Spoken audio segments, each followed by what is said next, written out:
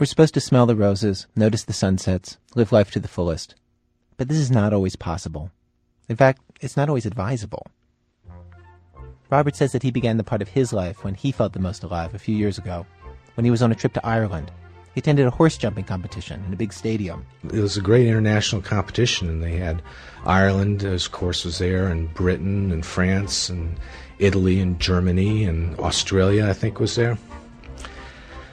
Well, I was watching that, and I was thinking, well, God, what do you want me to do with my life? And so I was at the International Jumping Derby, and I noticed that the United States wasn't there. And so I took this as a message from above that I should do something to improve the riding program in the United States.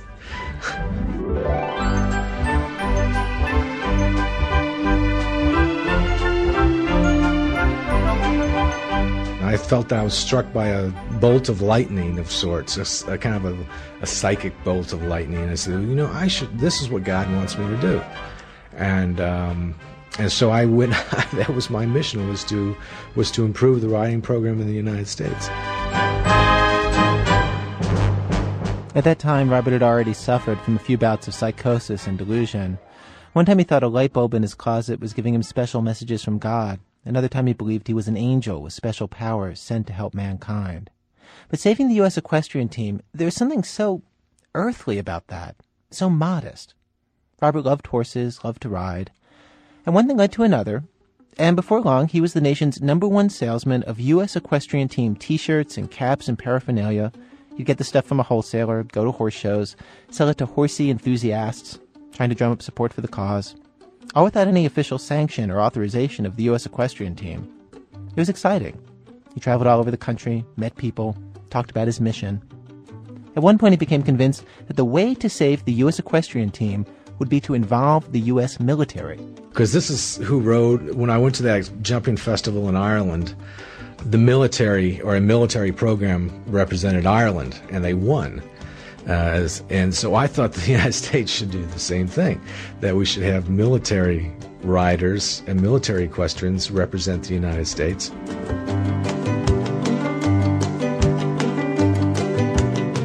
So I decided that I would write a letter to Senator Sam Nunn, who was very familiar with defense activity.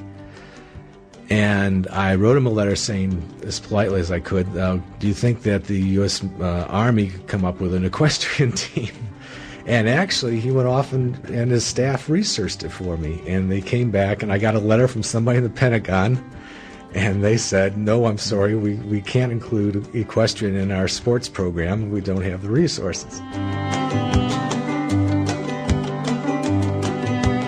After a few years, Robert's mission started to fall apart. He was losing money. The people running the U.S. equestrian team let him know they didn't actually want him to save them. So he stopped.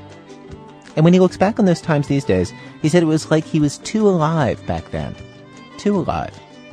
He says back then he had a sickness that made him believe every idea with complete conviction, that made him act on every inspired notion that entered his head. Now, he works a normal job, sleeps normal hours, commutes a normal commute, takes medications which protect him from fits of mania. I think I was a lot more creative and a lot more when I was sort of slightly manic. I was in a way I was certainly a little bit wilder and maybe a little bit more fun.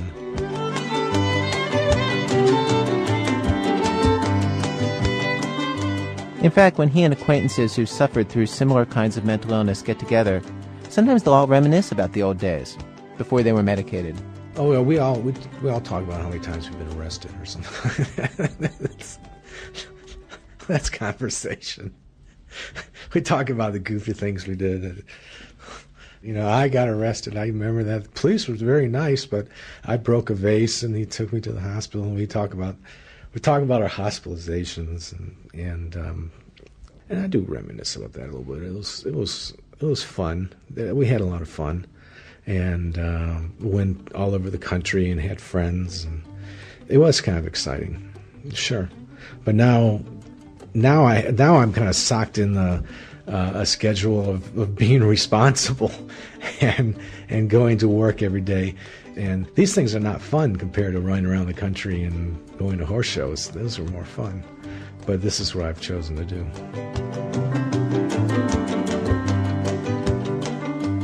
It doesn't just happen among people who are medicated, the desire to avoid the highs and lows of a frantic life. Many people choose a steadier life, a duller life, because it's also a saner life, or because it's all they can manage. Today on our program, avoiding the high cost of living, people stepping back from one big life experience or another, and why that may be the only possible choice sometimes. From WBEZ Chicago and Public Radio International, it's This American Life. I'm Ira Glass.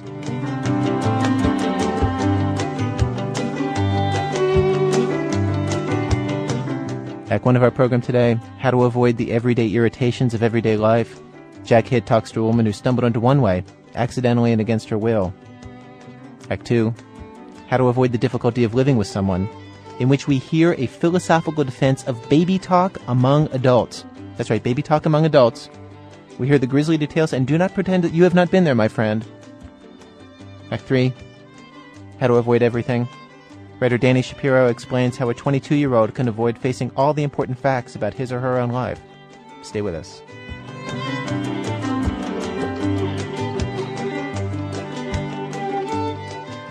Act 1. How to avoid the everyday irritations of everyday life. No one is in a better position to talk about deadening yourself to life than someone who was forced to do it by nearly dying. Jack Hitt tells the story. Back in the 1980s, when Charlene Riling was just out of college, her life was consumed with being a jock. She played basketball until midnight and could always be counted on for a pickup game of baseball or softball. She especially loved her beautiful yellow and purple Botecchio racing bike. It would be nothing to be riding on the Blue Ridge Parkway down in North Carolina and Tennessee, going down on your racing bike, 55 miles an hour. I don't know that I would do that today. So yes, I felt very invincible and in that sense very confident, really kind of that fearless mentality, which right now I'd have to say, subsequent to everything that happened, I've really lost that.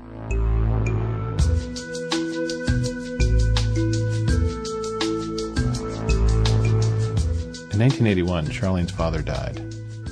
She'd always thought of him as her best friend, and it almost seemed destined to be that way. He was Charles, she was Charlene. They had the same birthday. She was devastated. Then her girlfriend left her. She started to drink a good bit more and lose herself in the bar scene. A couple of times, she and some friends shot up cocaine for a nice potent 80s-style high. Then she cleaned up, went to AA. Years later, in the summer of 1988, the invincible Charlene came down with a weird flu she just couldn't shake. It went on for weeks, then months. She had her suspicions, which flared into a private panic when she found out that a guy she'd shared needles with was positive for HIV. She screwed up the courage to go to the county health department to get an anonymous test and returned on a cold, gloomy day to receive the results. I remember sitting out this big open waiting room, and there wasn't really anybody in there. And I don't remember how many minutes, but it wasn't that long after sitting down that I was told that I was positive at that time. Counselor then proceeded to go on to her own little religious agenda, going on to say that Jesus Christ heals all those who repent their sins, referring to my lesbianism as being a sin, and that people are cured of AIDS, and AIDS is a sinful disease, and that's how people get it, but you can be cured of it if you repent your sins. And it felt like the longest period of my life being in there, just feeling like you're in one of those little snowy glasses filled with water, and somebody just shook it up, and and it's your head spinning and everything's going on and you want to get out of there, but you can't. And I just felt very trapped. And then she started talking about this church called Hope Ministries. And Hope Ministries is a place that will convert people from being gay to being straight. And she tried pretty hard to get me to Hope Ministries. And I just took the piece of paper and just left. Never saw the counselor again, never went to Hope Ministries, and that was it.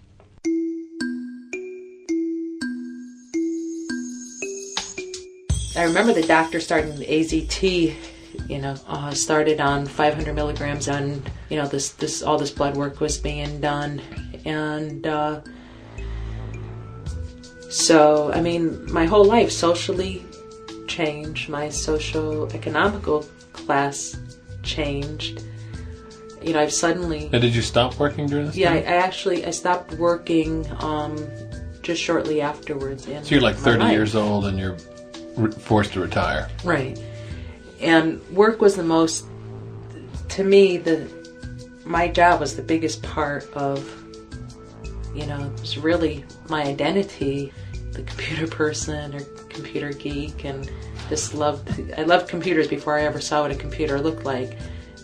I just loved it. It was exciting, and it was about to come out from underneath me very quickly, what my whole life was built on.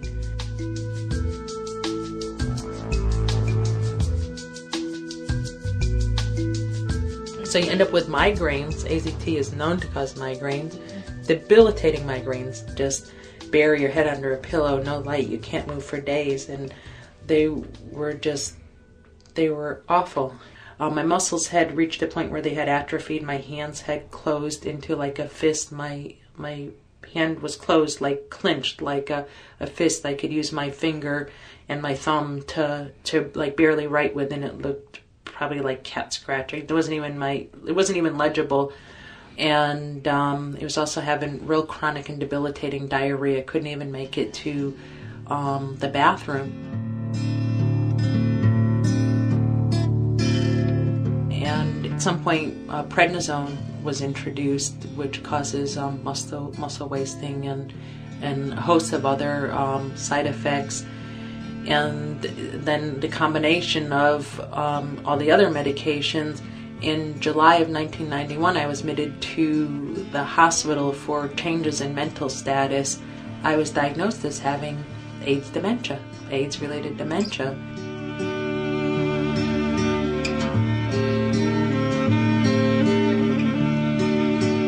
Everything on one hand seemed hurried. Death seemed much more... Go! But I have to go, no. And the key is the whispering.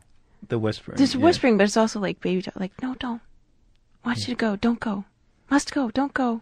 And so you're doing that, and then so that starts on the phone, but then you find that it starts to creep to other areas of your life as well. Right. I mean, I think the baby talk, like, if you wanted to record baby talk, you'd want to put a mic over our bed when we're going to sleep, because that's when we do it the most. And then it's not baby talk, but it's hitting. Like, there's a lot of... Oh, this is a classic. I should just say that you just sort of hit her. I don't know how to.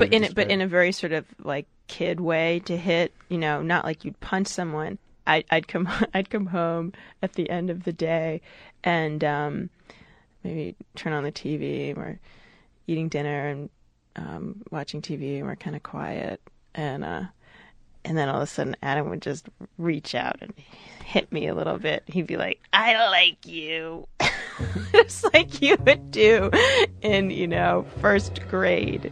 And and of course now I hit back and I like you. And that's another whole voice, which is different from like I like you.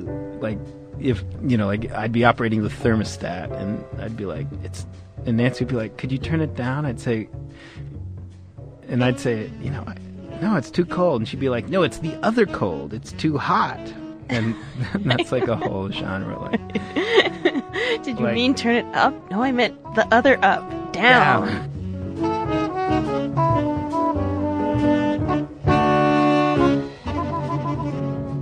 This is definitely the most embarrassing thing that I've ever talked about in public. Without any question in my mind. I mean, what's amazing is that that you've talked about you talk about sex in public, you talk about money in public, but why this? Because it's completely uncool. There's nothing cool about it. There's no way to make it cool. You can be outrageous about sex, or you can make fun of either, having a lot of money or having no money. I mean, there are ways that you can talk about those things that that you can preserve some corner of dignity. But baby talk is completely without any cool or dignity or any sort of redeeming social value. I mean, it's just this it is truly a dirty little secret, much more than sex, I mean, it happens in this protected space. Right. Namely, privacy. right, exactly. And it's strange because it's this very performative speech. It is a performance. It's like kabuki. You sort of do it the same way every time, and everyone knows the next move, and but it's this performance for one person.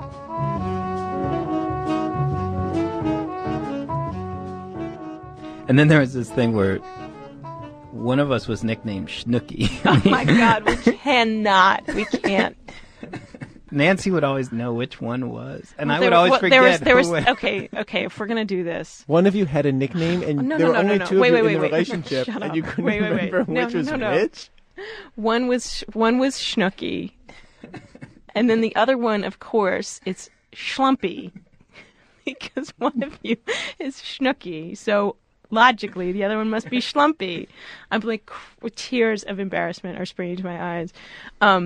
But then that becomes a whole thing. Like, no, wait, are you Schnook? Hey, Schnook. Good night, Schnook.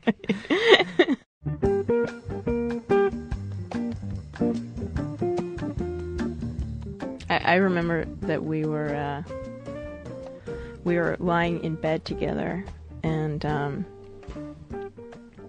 we were going back and forth. We were just talking before going to sleep, and we're going back and forth in one of the ways that we had at that time. You're taking the covers. No, you. No, not. I want that blanket. No, that blanket. The other blanket. The one blanket. Come here, Schlumpy. Give me Schnooky, whatever it was, and I felt like I was gonna cry. I just felt so full of despair, and I said, "Can we stop talking this way?"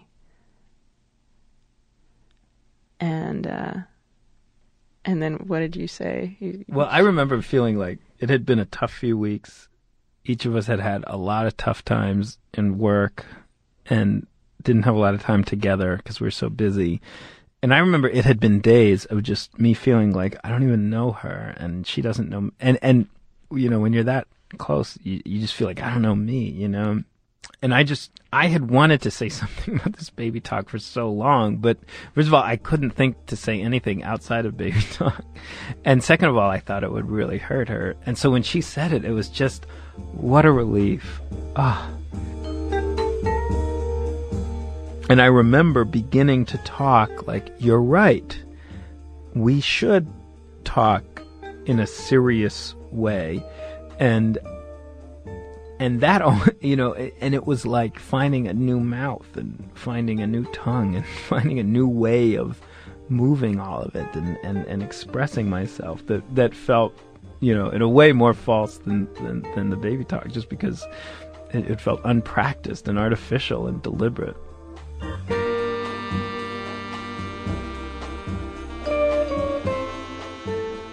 When you're in a couple, you're both actually in a couple, and then you're pretending to be in a couple at the same time. Yeah, totally. Yeah, we've talked about this. You have. What do you say?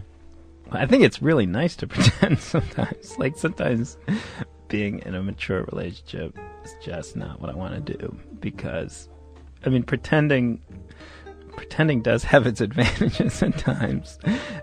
Pretending does let you avoid things for a couple days, which sometimes is what you need and is okay.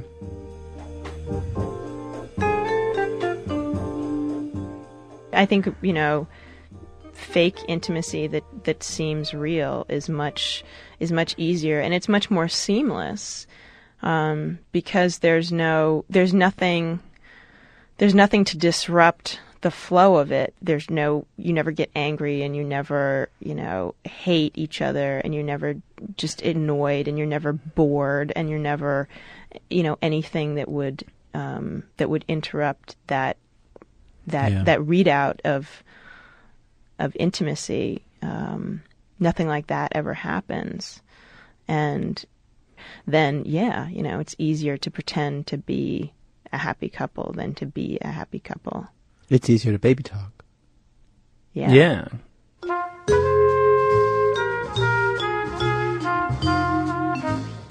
Did you feel and do you feel that you're actually in danger? That there's something that you could lose? Yes, definitely. And what is the thing that you could lose? The actual substance of the relationship. I mean, that sounds too cold, but I felt like, I'm losing this person that I fell in love with and that I am in love with. When I'm in that kind of baby talk, pretend intimacy, it's impossible to imagine real intimacy and real connection or just a real conversation. It's even in my mind, I think of it through that baby talk, just remembering real conversations are suddenly baby talk conversations. And I want a good relationship. No, I want a good relationship.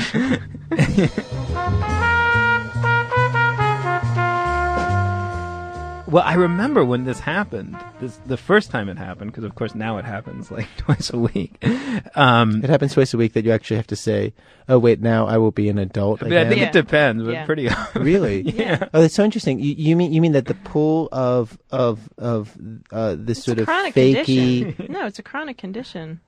Definitely. It's like TB, once you test positive, you have to sort of always watch for it. Because one thing, it's just like a warm bath.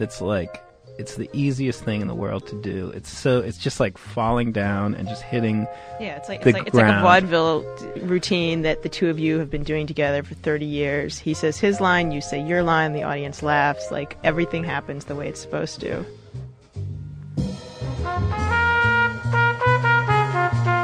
Nancy Updike and Adam Davidson. All around the world, I said listen what I say now. For every boy and girl, wanna hear some of your baby talk. Everything is mine and mine because I choose, I lose it every time, just to hear some of your baby talk. Right, I don't stop. Baby, all your baby talk. Act 3, how to avoid everything. It's possible to turn off your emotions and go on autopilot for brief periods with the person you love. And it's also possible to shut your feelings down completely, as in this memoir from writer Dani Shapiro. Here, in no particular order, are some things Lenny told me. That he and his wife didn't sleep in the same bed. That they hadn't had a real marriage in years. That she was undergoing electroshock treatment in a clinic outside Philadelphia. That he had cancer and had to fly to Houston 3 days a week for chemotherapy. That his youngest daughter, age 3, had a rare form of childhood leukemia. That he could not get a divorce for all of the above reasons. That he was heartbroken that he could not leave his wife and marry me. For a long time I believed him. With every bone in my body I trusted that Lenny Klein was telling me the truth. When we talked about it, his jaw would tighten and his big brown eyes would fill with tears. His voice would quaver with pent-up, complex feelings that I couldn't possibly begin to understand. Poor Lenny. I marveled that so many bad things could happen to one person, and I vowed to take care of him. Writing late at night in my extensive journals, I exhorted myself to be a real woman, one who could step up to the plate and be good to her man in his moment of crisis.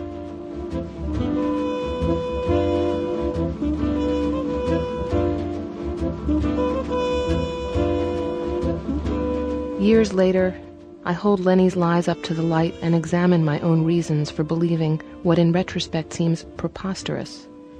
I reread my old journals and notice the way my girlish handwriting deteriorated into a scrawl as I wrote, "I have to be there for Lenny. He needs me, and he's going through so much. I don't know if I can handle it, but I have to be strong." I try to remember that Lenny was a trial lawyer, that he built an international reputation based on his own pathology, that he lied with an almost evangelical conviction. He prided himself on being able to convince anyone of anything.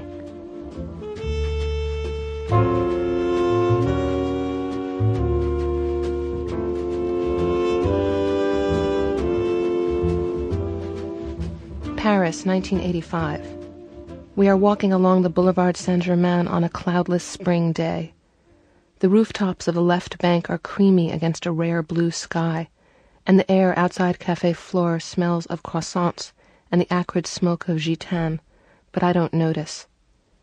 In Paris in 1985, I only see what is within 1 square foot of me, too busy feeling the complicated stew of sensations being with Lenny provokes. I am hungover, floating on a wave of last night's Pouligny Montrachet and a 4-star dinner that wound up in the toilet of the Hotel Ritz. Lenny's arm is around me, thick and proprietary. I have not read a newspaper or spoken to a soul other than Lenny for weeks now. I've been living the kind of unbelievable life people glide through in airport novels.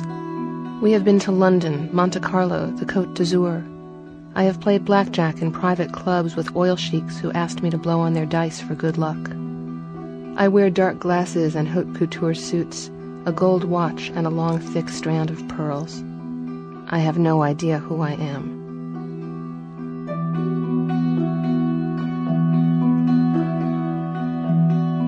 Lenny steers us onto a narrow side street off the Boulevard Saint-Germain and into a children's clothing store filled with embroidered dresses my mother used to buy me as a child. He tells me he wants to buy a dress for his youngest daughter, the one with the rare form of leukemia. I help him look through racks of tiny dresses suitable for a 3-year-old until we find one he deems perfect, a pale yellow silk smock with a Peter Pan collar. He holds it up to the sunlight, and his eyes fill with tears. "She'll never live to outgrow this dress," he whispers, "my baby girl." He has layered his lies one on top of the other until they have become opaque, an elaborate construction resembling reality. He is fond of quoting probably the only line he knows from Franz Kafka. "White is black, and black is white," he often says with a sigh. I never knew exactly what he meant by this, but it seemed to have a lot to do with my life at the time.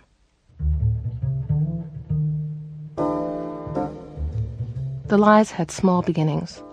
Lenny called me from a business trip and told me he was at Montreal Airport waiting to catch a flight to Calgary. I checked with the airline and found out that the flight would take approximately 5 hours. So when Lenny called an hour later to say he had landed in Calgary, I very calmly asked him where he really was. "Calgary," he said. "No, Lenny, really." He stuck to his story. In the time that I knew him, he never, ever changed his story midstream. I hung up on him and called his family's house in Westchester. When the maid answered the phone, I asked to speak with Mr. Klein. And when he picked up the extension, and I heard his rough, craggy hello, I screamed so hard into his ear that he dropped the receiver. He raced into the city. He let himself into my apartment and found me curled up in bed. He scooped me up and held me to his chest. His wife wasn't home, he told me. She was having shock treatment, and someone had to take care of his daughter. He hadn't wanted to tell me because he'd wanted to spare me, to protect me from the horror of his life. Surely I understood. "Shush, sweetheart," he murmured into the top of my head as I wept, my face beet red like a little girl's. "So many people need me," he said, "but I love you best of all."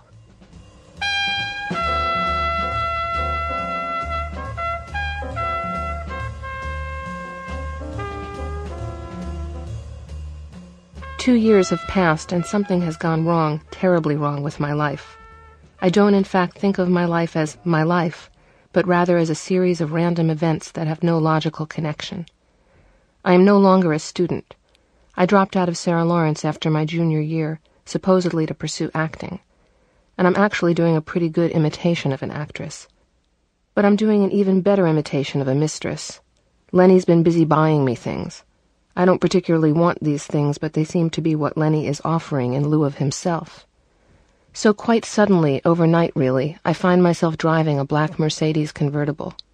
And just in case I might be mistaken for anything other than a kept woman, I wear a mink coat, a Cartier watch, a Bulgari necklace with an ancient coin at its center. The Mercedes is a step down from the first car Lenny gave me when we had been going out for a month, a leased Ferrari. I don't know how to drive a stick shift, so the Ferrari was a bit of a problem. What I must have looked like, a 20-year-old blonde dressed like Ivana Trump, stalled in traffic, grinding gears, trying to find the point on the clutch to hold that ridiculous car in place. Lenny rented an apartment on a pretty little street in Greenwich Village, a furnished triplex with a garden, a fireplace, and a bedroom with a 4-poster bed. He called it our house, as if he didn't have another home with a whole family in it an hour north of the city. He kept half a dozen suits in the bedroom closet, and a brand-new silk robe hung behind the bathroom door. There was an entire floor we didn't use, a large, airy children's nursery.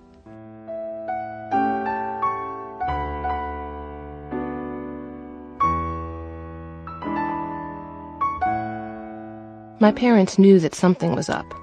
They knew I was going out with somebody, but they had no idea who. I was drifting away from them, and they were letting me go. One night I invited them over for dinner. I pushed all traces of Lenny out of sight. But of course there were clues. A glossy brochure for Italian yachts, a humidor in the center of the coffee table, a man's Burberry overcoat on a hook near the front door. I cooked up a storm, and the place was filled with homey smells, garlic, basil, coriander. It was winter, and the snow was piled up on the sills. Spotlights in the backyard shone on the landscaped garden, the redwood table, the Adirondack chairs, and the huge terracotta pots of last spring's dead geraniums. I had my father's favorite music, Dvorak's Symphony for the New World, playing on the stereo system.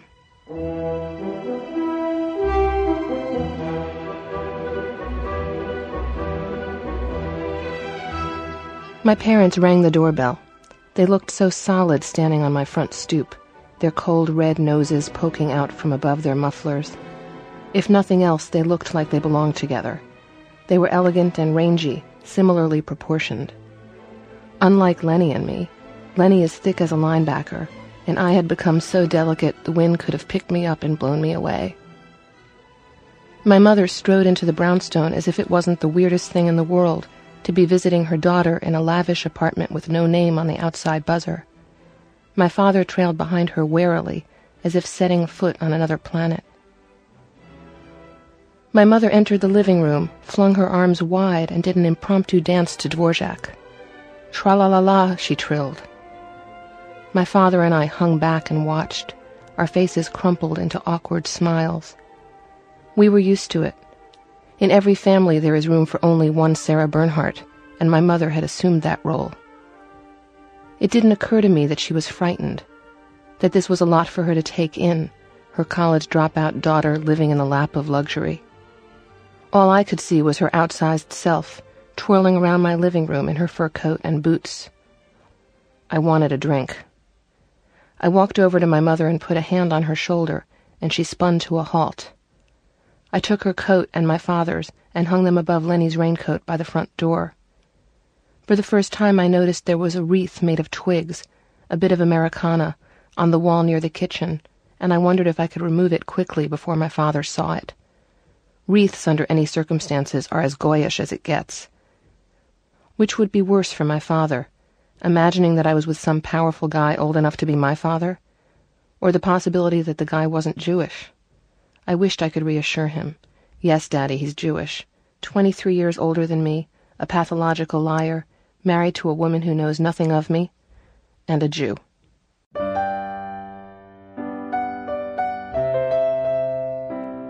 I poured myself 2 glasses of Chardonnay for my parents and a large vodka for myself. I figured that if the vodka was in a water glass, they wouldn't know the difference, especially if I drank it like it was water. My drinking had taken on a new urgency in the past few months. It was no longer a question of desire, but of need. I could not get through an evening like this without the armor of booze. I handed them their wine and directed them to the couch. On the coffee table, I had put out a plate of crudités and a bowl of olives. "Quite a place," my mother said brightly, her gaze darting around the room at the white brick fireplace with its wrought iron tools, the glass wall overlooking the garden, the soaring ceiling. My father stared at the fringe of the rug, glassy-eyed. He needed to be as numbed as I did to get through this night. "Thanks," I murmured, as if she was paying me a compliment. I checked on dinner, using the opportunity to gulp some wine from the open bottle in the fridge. Vodka and white wine was a combination I knew worked for me.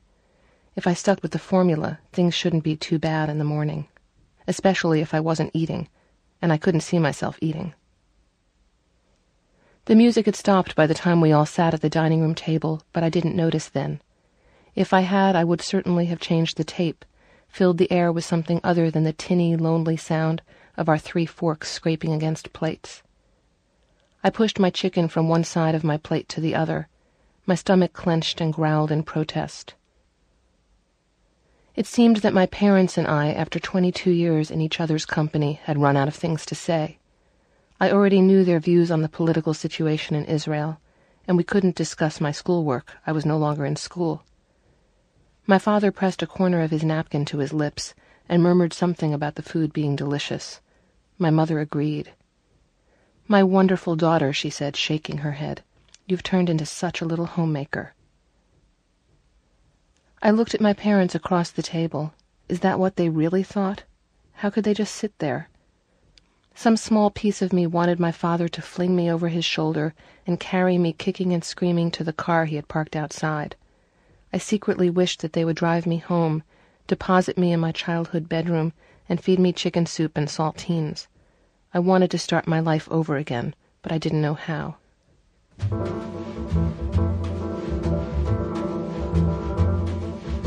In the face of the most tangible proof that Lenny had been lying to me all these years, I remained with him.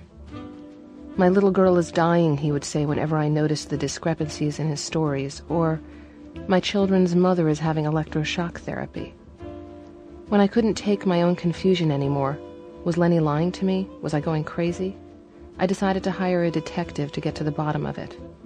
By this time, my parents knew all about me and Lenny in theory, but it wasn't something we could talk about.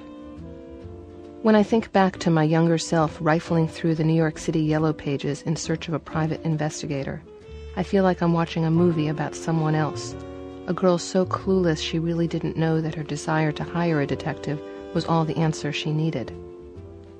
I chose a detective agency based on nothing more than its good address, in the East 60s, a neighborhood filled with private schools and shrinks.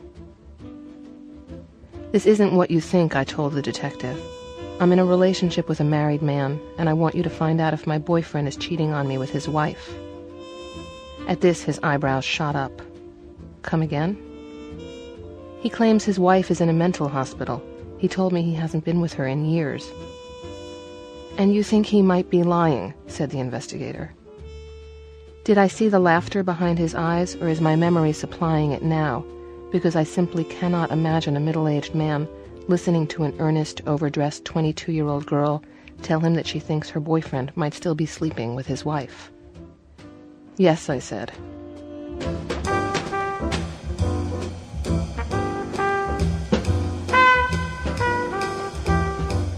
Days later, I got the proof about Lenny's lies. In tears, I called my mother. "Oh, darling, I'm so sorry. Is there anything I can do?" "I don't think so." A pause. "Do you want me to call his wife?" My mother and Mrs. Klein had met each other at a few school functions back when none of this could have struck anyone as a remote possibility. "Yes," I said, "call her." "I'll do it right now," my mother said. I sat by the phone and watched the minutes tick by. I pictured Lenny's wife answering the phone with a chirpy hello, and my mother's slow, steady explanation of why she was calling. I had set in motion a chain of events which was now unstoppable. More than 20 minutes passed before my mother called me back. "Well, I did it," she said. "You talked to her?" The world felt unreal, hallucinatory. "Yes, she called me a liar. She told me she has a happy marriage to a man who travels a lot, that he's on his way to California, and I said, no, he's on his way to see my daughter." My mother sounded proud of herself, immersed in the drama of the moment. "How did she seem?" I asked. "What do you mean? Lenny's wife, was she angry?" "No," my mother said slowly. She just didn't believe me, Danny. I spent the rest of that day in a state of awful excitement.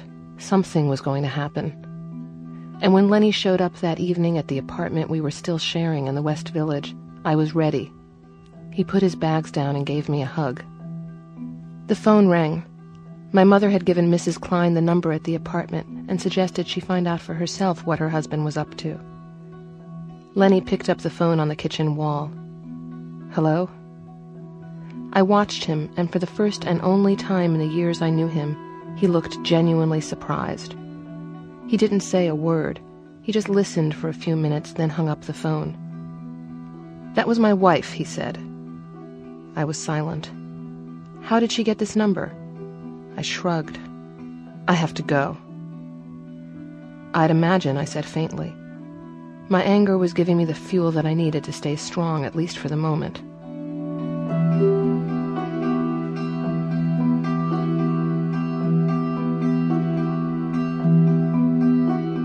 When Lenny slammed out of the apartment, I was certain I would never see him again. I knew the truth now. It was staring me in the face, in the concrete form of flight lists and photos. And he knew that I knew. And besides, the whistle was blown. What could he possibly tell his wife? This was it, I told myself. Absolutely, positively the end.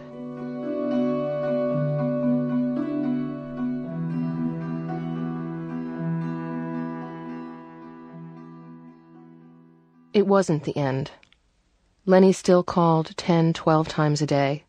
He left messages on my answering machine. Hello? His voice filled my bedroom. Fox, are you there? Sometimes he didn't say a word. He would stay on the line for as long as 5 minutes, just breathing. Eventually, he did get to me again. And for the next year that we were together, 3 days here, 4 days there, my life became unrecognizable to me. I idly wondered what it would take to get me to leave him. I wondered about this over bottles of chilled white wine or heavy glasses half filled with scotch.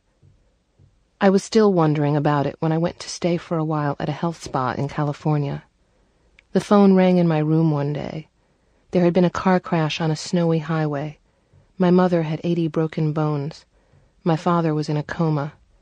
They were lying in a hospital 3,000 miles away, and suddenly, in ways I could not have imagined seconds earlier, nothing else mattered. As I packed my bags, I remembered my mother twirling, dancing to Dvorak, through the doors of Lenny's brownstone, and the glassy look in my father's eyes. I prayed that my father wouldn't die disappointed in me, and I knew then what I had to do.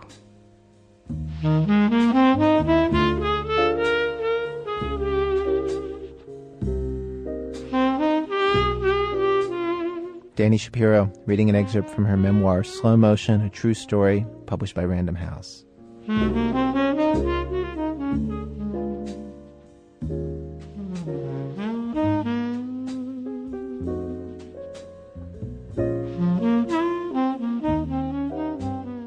Well, our program was produced today by Nancy Updike and myself, with Lee Spiegel and Julie Snyder, contributing editors Paul Tuff, Jack Hitt, Margie Rockland, and Consigliere Sarah Val.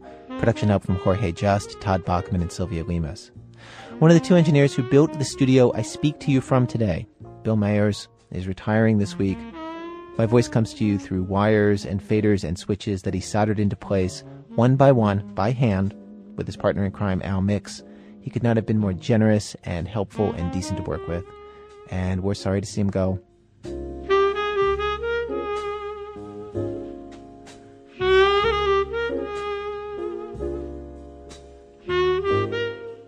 If you'd like to buy a cassette of this program or any of our programs, call us here at WBEZ in Chicago, 312-832-3380. Or you can listen to any of our programs for free on the internet at our website, www.thislife.org. Thanks to Elizabeth Meister, who runs the site. This American Life is distributed by Public Radio International. Funding for our show has been provided by Amazon.com, offering 4.7 million video, CD, and book titles online at www.amazon.com. Funding also comes from the Corporation for Public Broadcasting, Merrill and Oakley Thorne, and the listeners of WBEZ Chicago. WBEZ management oversight by Tori Malatia, who reminds you, Jesus Christ heals all those who repent their sins. I'm Ira Glass. Back next week with more stories of This American Life. You got to accentuate the positive feeling, minus the negative, latch on to the affirmative, don't mess with Mr. In-Between.